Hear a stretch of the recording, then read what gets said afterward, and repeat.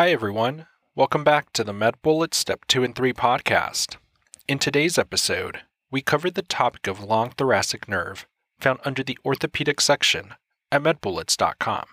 Let's begin with a clinical snapshot. A 20-year-old man presents to his primary care physician due to pain affecting the right rhomboid and levator scapula muscles. This is accompanied by weakness of the shoulder that impairs his performance during football practice at his university.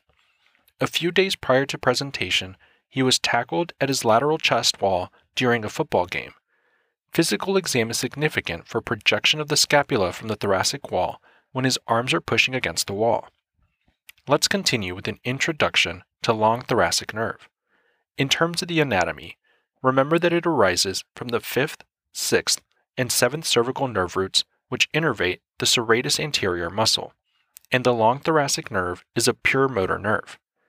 In terms of the clinical correlate, remember that injury to the long thoracic nerve results in winging of the scapula, which can be demonstrated when the patient presses against the wall, which leads to the affected scapula projecting out.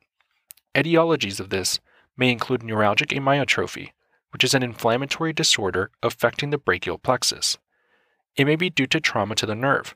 Examples of this could include a direct blow to the shoulder or the lateral chest wall, such as in football, or surgical procedures such as resection of the first rib, mastectomy with dissection of the axillary node, and infraclavicular plexus anesthesia.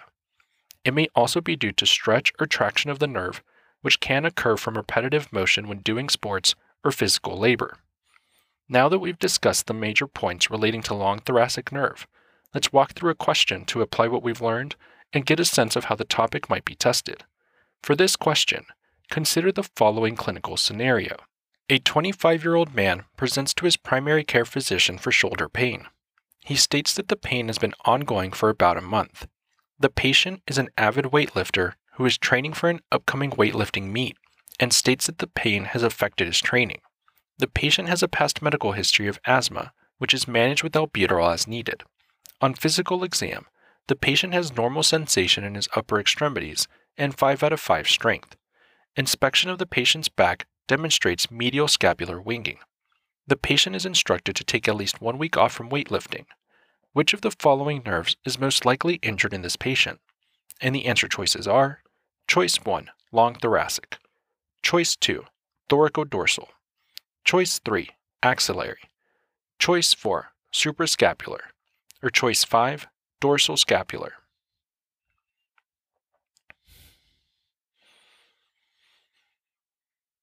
The best answer to this question is Choice 1, the long thoracic nerve.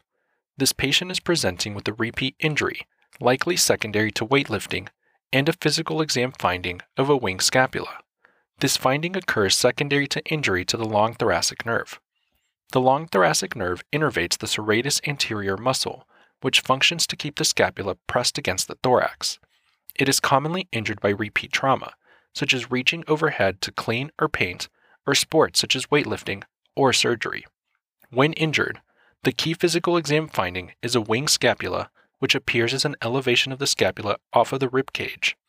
Treatment for this condition is rest and avoidance of exacerbating activity.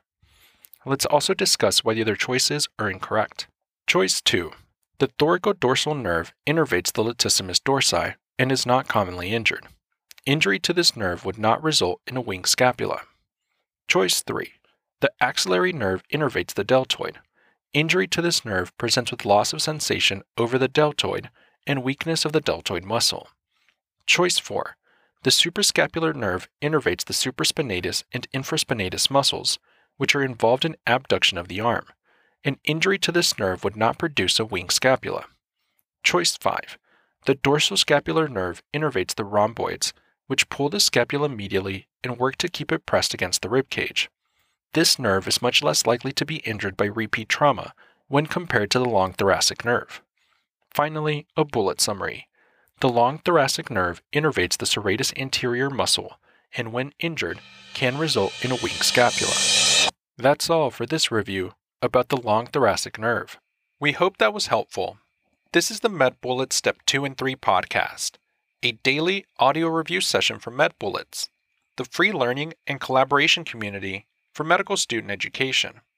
As a reminder, you can follow along with these podcast episodes by reviewing the topics directly on medbullets.com. You can listen to these episodes on the MedBullets website or phone app while reading through the topic. If the MedBullets podcast has been valuable to you, we'd be thrilled if you consider leaving us a 5-star rating and writing us a review on Apple Podcasts. It will help us spread the word and increase our discoverability tremendously. Thanks for tuning in. We'll see you all tomorrow, right here, on the MedBullets Step 2 and 3 podcast.